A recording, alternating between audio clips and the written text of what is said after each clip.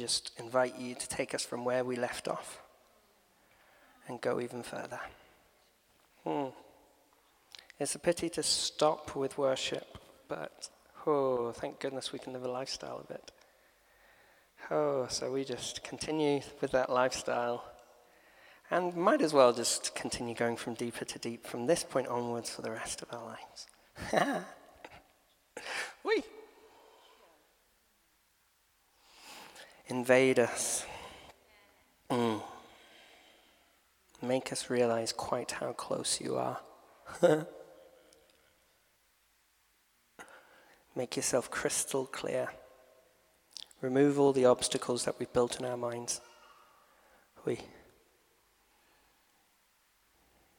For anybody who has never experienced you, let them experience you right now. If you've never experienced the Holy Spirit before, just know that he is very near and you don't need to do anything to make him nearer. All you got to do is just believe that he is near. And then from that place, it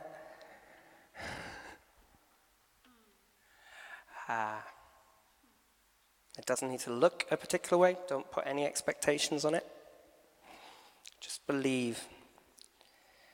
And then look out for it. There might be a tingle in your fingers. There might be a warmth in your body. Or maybe an image comes into your head. Maybe a peace just starts to fill you. Whatever it is. Look to that, because that is the Holy Spirit moving in you. Whoa. Yeah, Holy Spirit, just let us ride this wave. Because that's what we're here for this morning. It's all well and nice having somebody who's got the good gift of the gab, but at the end of the day, the main thing is you. So let us just be focused on you. Right, okay. That okay does not mean you stop being in the place you just were. I'm not transitioning away from that. I'm going to spend all of eternity in that place, so you might as well get used to it now. Eternity starts now. Whee! Woo! Okay. So when I got the text to ask me what I was going to talk about today, I kind of knew within 5 minutes. I'm going to move this here. Is that better? Less boomy? Yeah, that's less boomy. Good. Thanks, JL. If JL nods, I know I'm doing it right. So when I was asked to talk, I knew pretty much in 5 minutes what to talk about, which essentially was the gospel, plain and simple. That one. So it just kind of got God saying, say it straight, Si. Just tell us what the gospel is. Those were the words that I got, and in one regard, that seems pretty straightforward, right? It's like the gospel is kind of shapes and turns everything that we do. It's probably the fundamental key. It infuses everything we do. So surely it should be relatively easy to articulate, but that's the thing. The most pervasive, you can pick that up, Lydia, that's all right. The most pervasive, the most intrinsic parts of any community, culture, worldview are often the hardest things to put your finger on because they're so embedded in everything that you do. So, there's a reason we don't just have one John 3:16. Not one John, just John 3:16. For God so loved the world that he gave his only begotten Son, that who would believe in him would not perish but have eternal life. Ace one-liner, but we have more than that.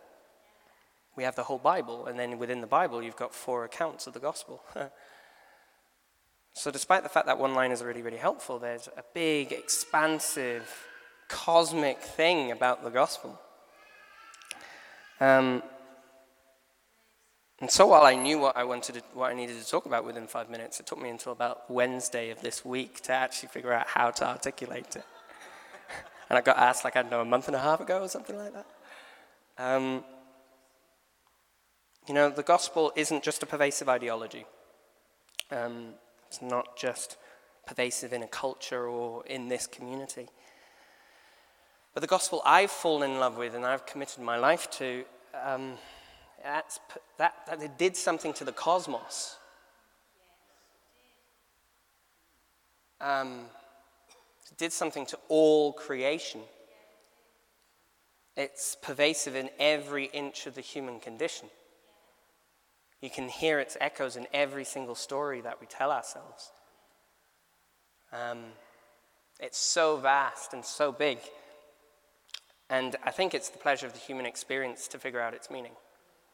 That's what we're here for. So you spend a lifetime figuring out what the gospel is. But I don't have a lifetime. I've got 30 minutes. So let's figure it out. This time around, yes. I have a lifetime, yes. But to communicate it to you guys, I'm going to put a timer on right now, actually. Just help me out. Start. 30 minutes.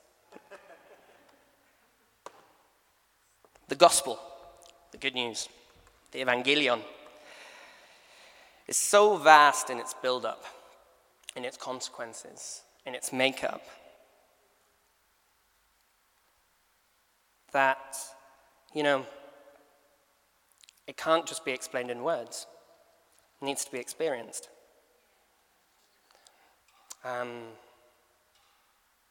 gospel and the kingdom of God are very closely tied together, and you can't experience the kingdom of God without experiencing power. So, the best way to experience power is to start off with risk. So let's take a risk. Right. Did anybody come in here with any pain in their body? And if you pay attention to it now, have you found that maybe a little bit of it is diminished, even just a tad? Just during worship? Anything? No? When we were in France for a ministry trip, there was a lady who had had 10 years worth of chronic back pain. Had like 10 different medications that she had to take to sort of deal with that chronic back pain. And she was prayed for at the front and was completely healed.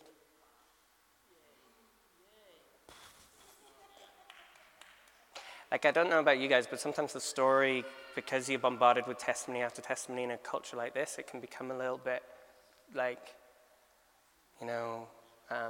same old, but 10 years of a person's life of chronic back pain. There's 10 different drugs that you need to take in order just to deal with it. That doesn't really get rid of the pain entirely, but just helps you deal with it. And suddenly, overnight, just done. Ay. And so she stayed up all night. Ace. And 6 months later, Jan McFarlane went back and her knees and diabetes has all been healed.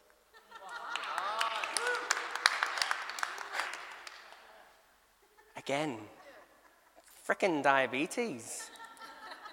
That's not a fun thing to have. Insulin and all of that sort of stuff. And suddenly you spent the last few years needing to care about all of this stuff, and suddenly you're freed from that. And then she prayed for another guy for eyesight and, what was it? Heart condition. And he was healed.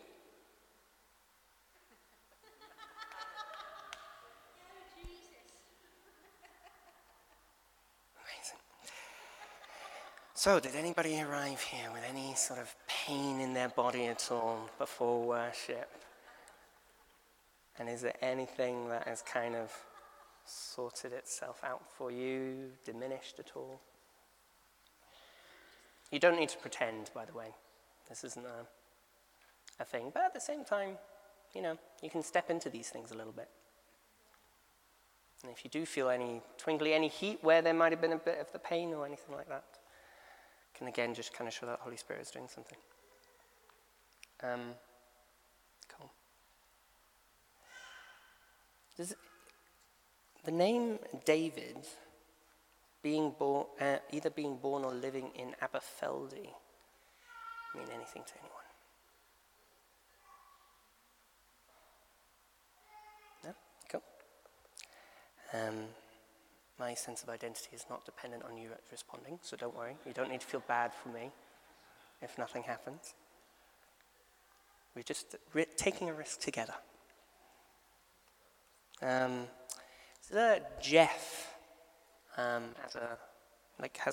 who's like a fireman or a kid who wants to be a fireman called Jeff at all? Anybody knows about? I know. I'm having a go at the specific ones here because, it's more fun that way.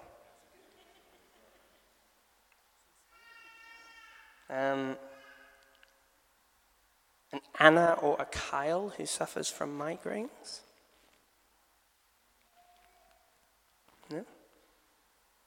The reason why I'm going for this is because the other day I was at HSSL and I got someone's name, their profession, and the fact that they were a parent.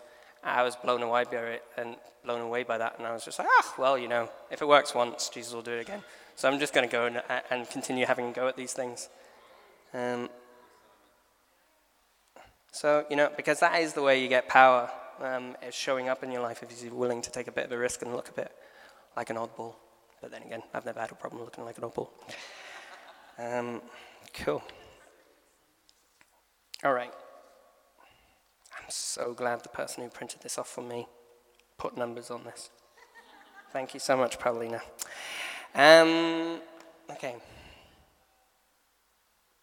So, the gospel needs to be a demonstration of power. Can't just be words. So I look forward to hearing all of you guys who didn't put your hands up and going to get healed by next week.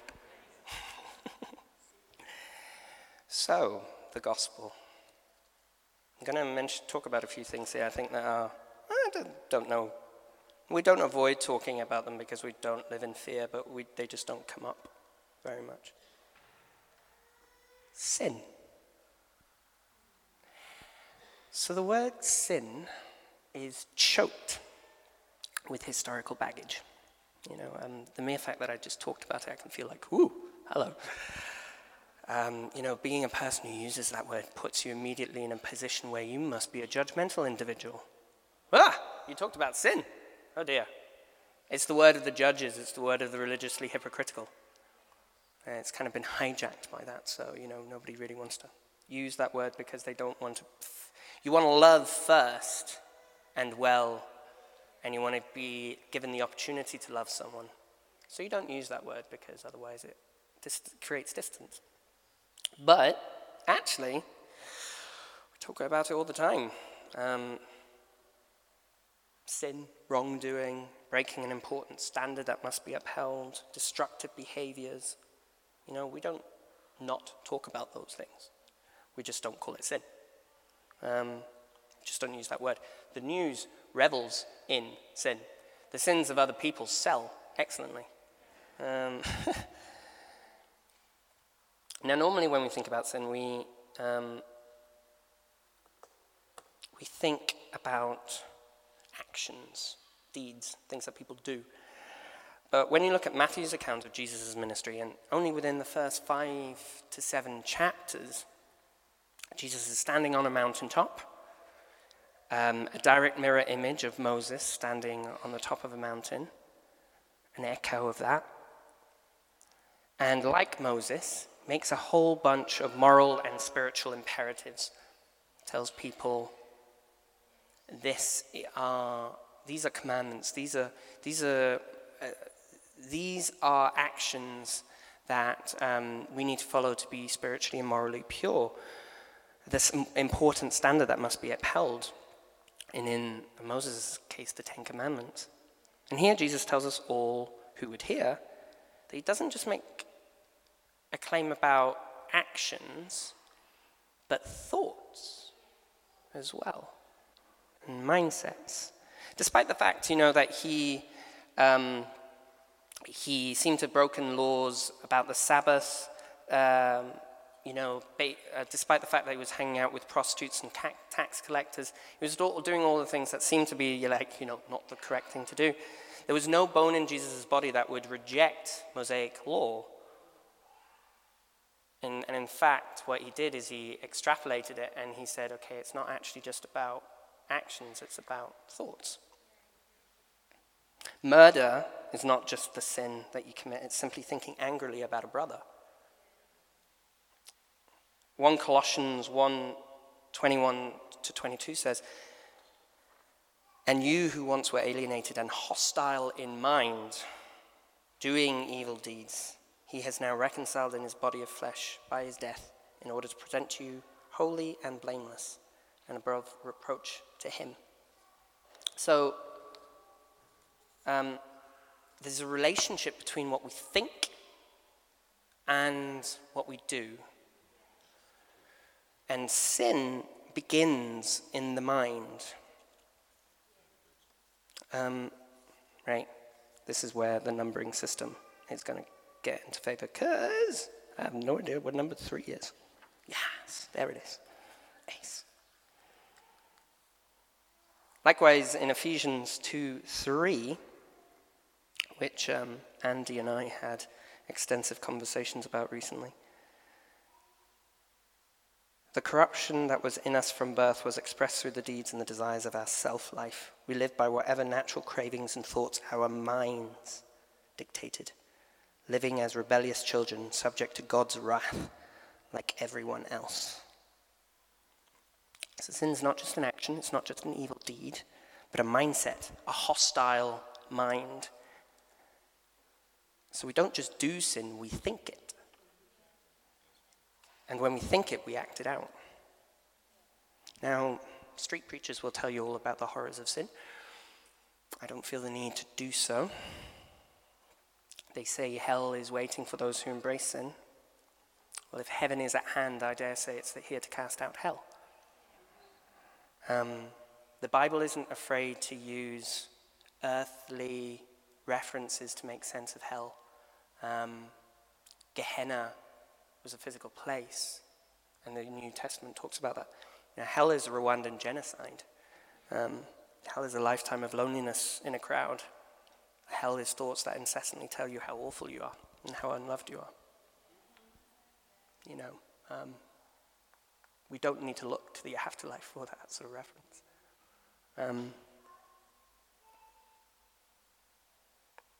I personally, I think the definition of hell is simply, you don't know how to love and be loved by God. You don't know how to love others and be loved by others, and you don't know how to love yourself. That's why the commandments make it such an imperative. That's why everything in the commandments leads down to those 3 things. The absence of those 3 things is hell. But then what is the mindset that drives us to either inflict on ourselves or inflict on others hell? Another question. Let me ask you, what if God, this magnificent being, all-powerful, all-knowing, present everywhere, is good?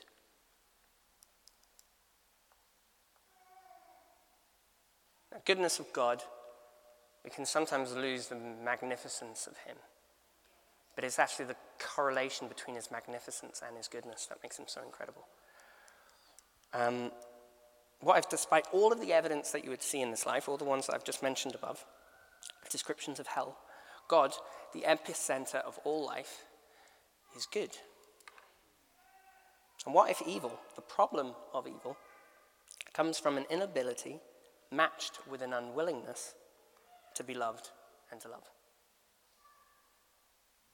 The first sin began with a conversation in which a creature told an almost divine being that it needed to be greater. That somehow this incredible divine being that had the breath of God breathed into it was less than it thought it was. In fact, there's a high chance that that being never even thought of itself as greater or less, it simply was. The first human to compare herself to someone else The first human that believed it took an action to make herself something more than she already was. The first human to think that God didn't make entirely good things, but slightly subpar. The first person to act from a place where she thought she was in some sort of capacity separate from God. Now, the awful thing about a lie is that if we believe it and act on it, it is often our actions that make it seem true.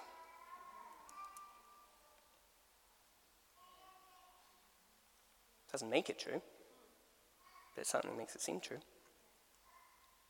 You know, the parable of the prodigal son shows us two men who believe they have less access and less things than they think they do. Both of them. One, because he's squandered it all, and the other because he's filled himself with resentment. Whew. And a father who told them they both always had everything.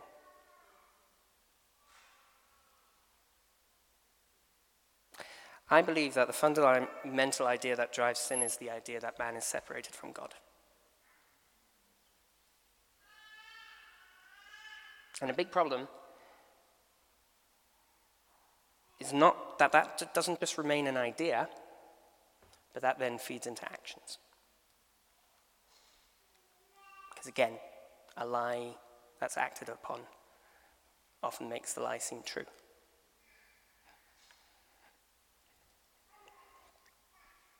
The action part is really important, and I think in conversations with people, and kind of the trend, especially that my generation is going through, is we talk about the importance of the ideas and how we need to transform the mind, but actually,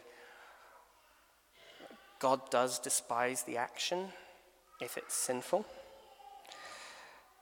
because it's not just an idea, but the action is actually acted upon, and the idea becomes an action. If you read the Bible, and you can see that God can match anyone's sense of indignation against injustice. You know, injustice, it destroys, and its wages are death. You know, if Jesus was willing to die in order to kill death, then I think God has got an issue with death. I've had a few people who've died recently in the last year who were close to me, and it never ceases to amaze me how the human condition is made to perceive death as a thief, categorically. I don't think that should normalize. I think it is a thief, because we're made in the image of God, and God despises death as well.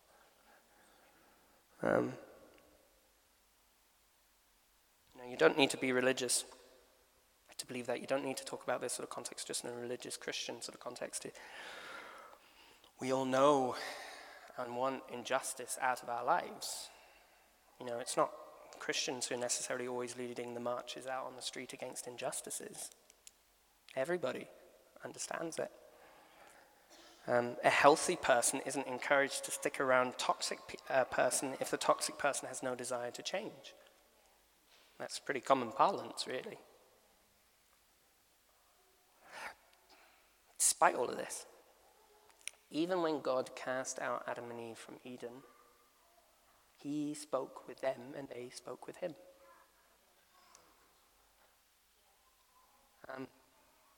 Cain and Abel actually were still in God's presence. Despite when Cain was banished, he had a mark on him to protect him.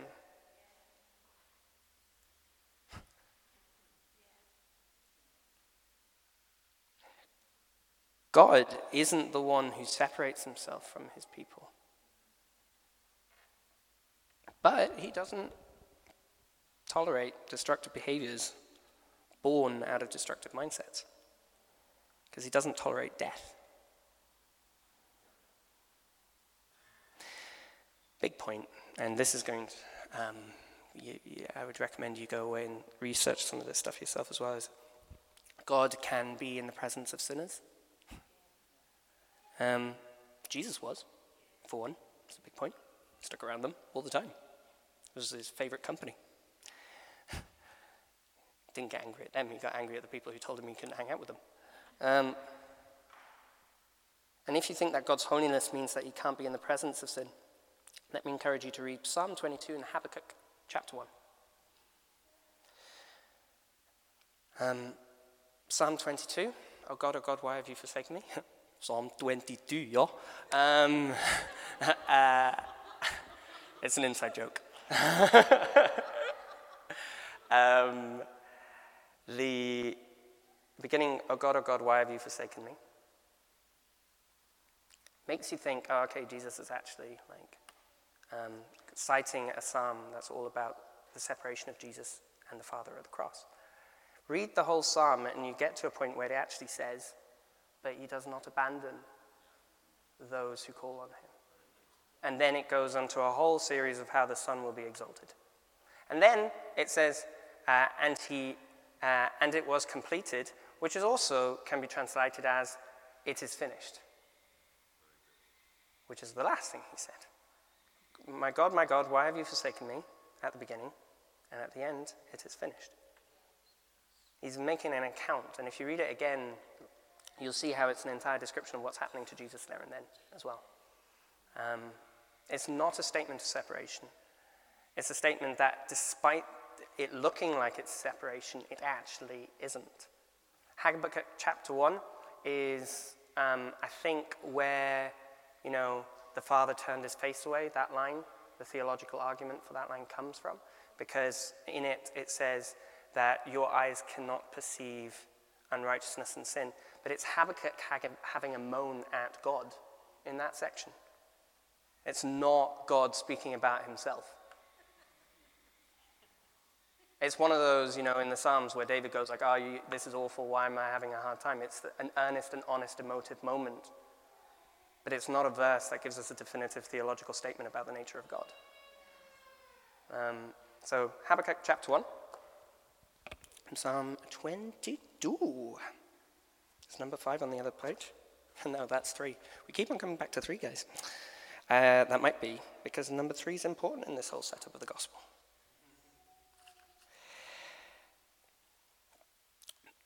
Okay, God doesn't separate himself, right? He doesn't separate himself from his people. Not even sin can achieve that. Marvelous. But, again, something had to be done. Because we were building hell for ourselves when we were supposed to be cultivating a garden. And it had to begin with our mindsets. And so God became a man. What a great way to convince humanity that God and man are not inherently born to be separated by God becoming a man himself. In some mystical and incredible way, the human body has been designed to be able to host the totality of God.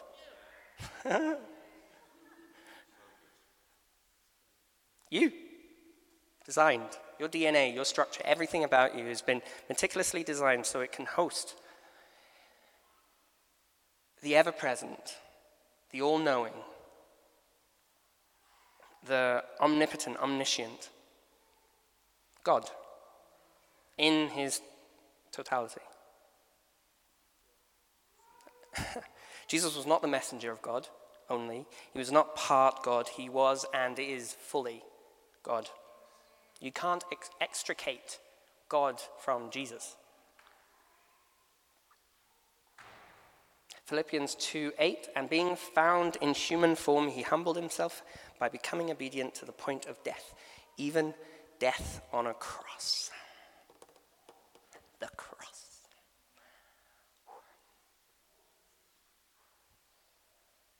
You see, Jesus' ministry and his life convinces us that we are not separated from God. We're not designed to be separated from God, and that God doesn't separate himself from us, but that he lives amidst us and meets us where we're at.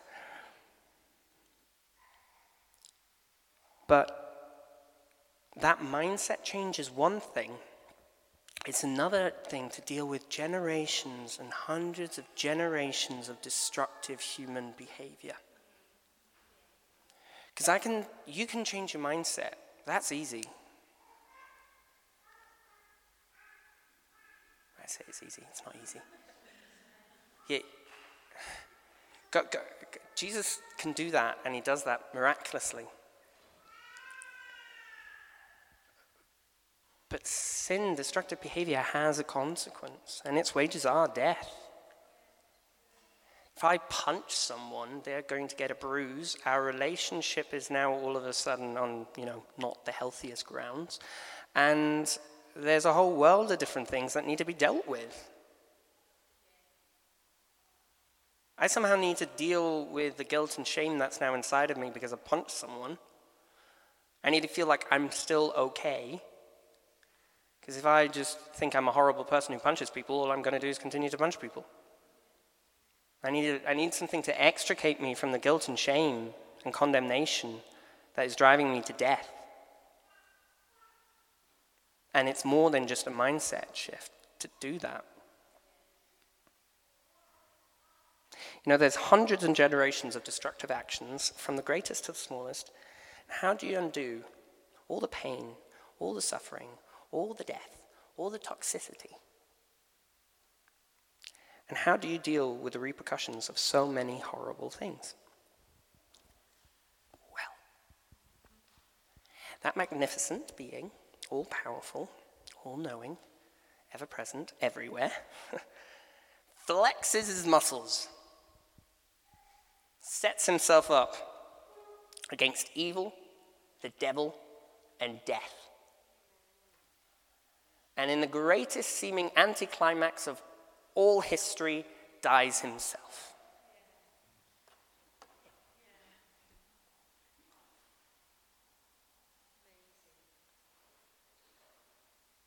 And then this. He has delivered us from the domain of darkness and transferred us to the kingdom of his beloved Son, in whom we have redemption and the forgiveness of sins. Colossians 1:13.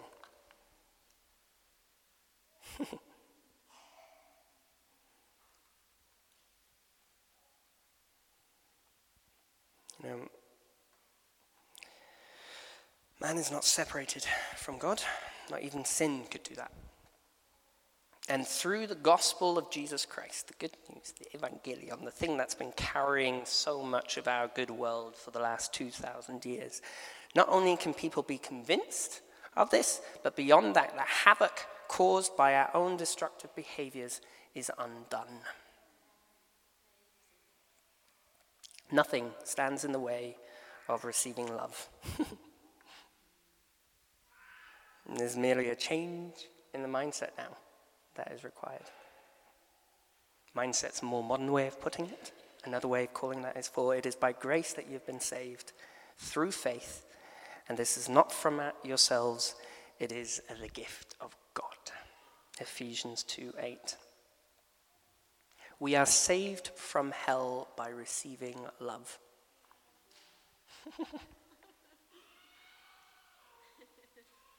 Which means we can love God, ourselves, and others. The very atmosphere of heaven that Moses' plaques were trying to provide, beginning to unveil itself on this planet. There were 3 great floods in the Bible. The first was a void over which the Spirit hovered, and the waters covered the earth. The second was Noah's, in which all of mankind, bar a family, died, and out of which a new line was born. And the third is a flooding of the Spirit of God. So that his Spirit would cover all the earth. The Old Testament is really important to engage with because it gives us context for the new. But it is an impartial image. The flood is an impartial image of God. Because all humanity is going to be, when the Spirit of God is poured out, all humanity does die, but is raised again. into a family that creates a new order. The same as the previous one, but just a more perfect image. In Hebrews 11:7.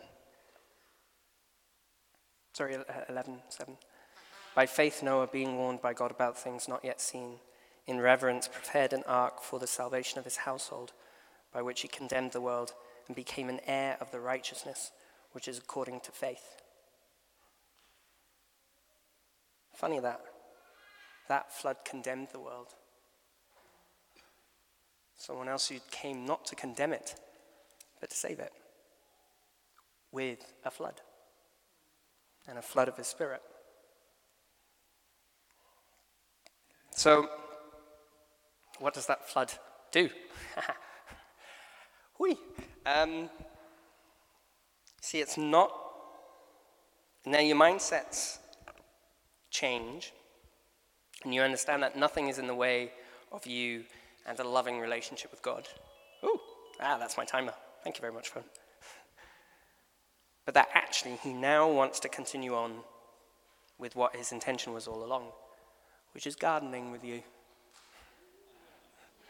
Like that one, Lydia, don't you? And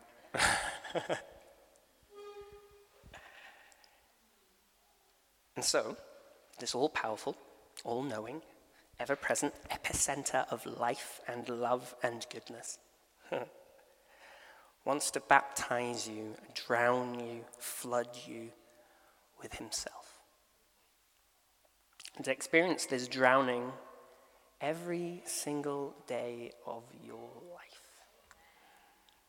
so that you can become the being you were always meant to be, a glorious light on a hill that eradicates darkness and evil wherever it goes and replaces it with joy, peace, patience, kindness, goodness, faithfulness, gentleness, self-control, that heals the sick, raises the dead, cleanses lepers, casts out demons, the gifts of the spirits and the mandate of Jesus.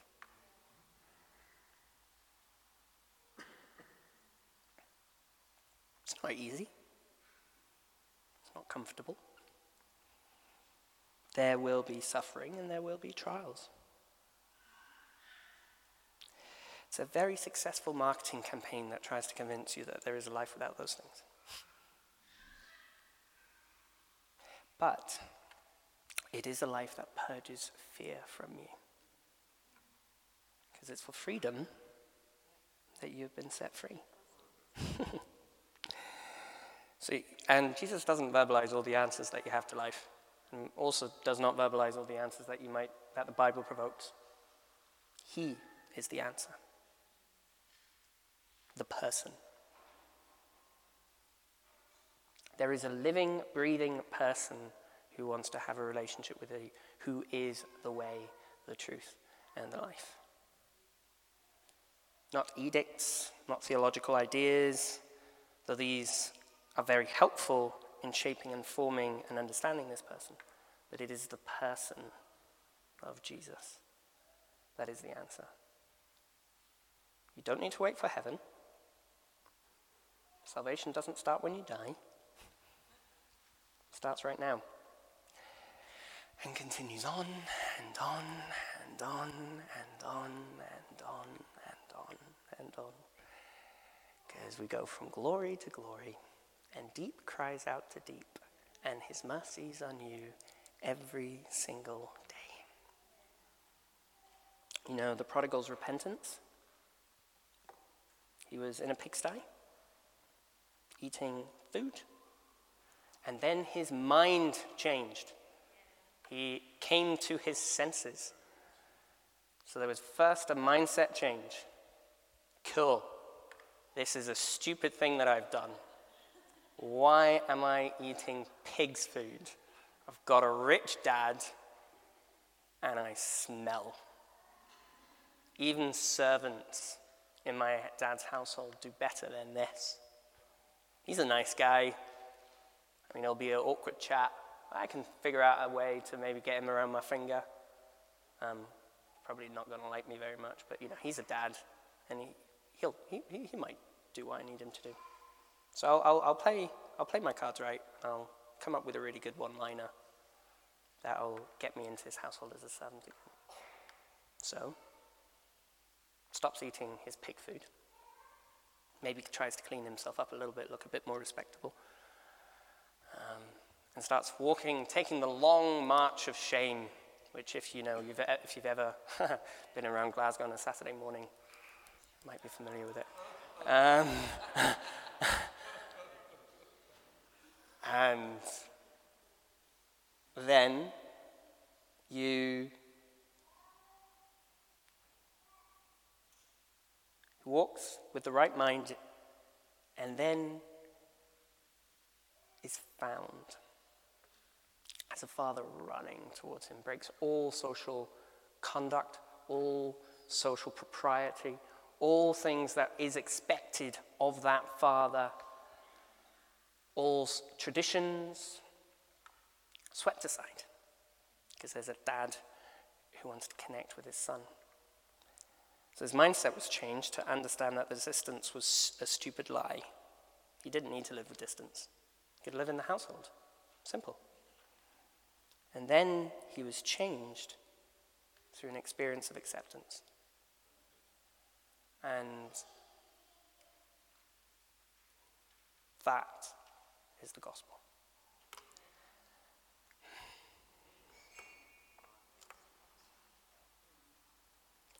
What time am I supposed to be finishing? Right about now? The Funk Soul Brother? Check it out now.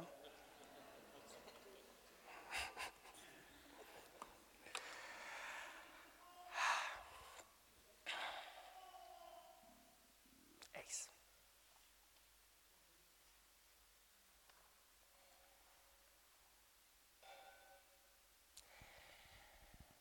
If this is news to you, which it's the good news after all, so then we will have a ministry team up, and I would ask you to come forward and let them know and pray for you. Because a mindset change is cemented through an action. So if you do have a mindset change, and you're walking away from the pigsty, and you're walking towards the household, you've got to walk towards the household. But you'll be amazed, because even before you reach it, there'll be a father who comes running straight back to you.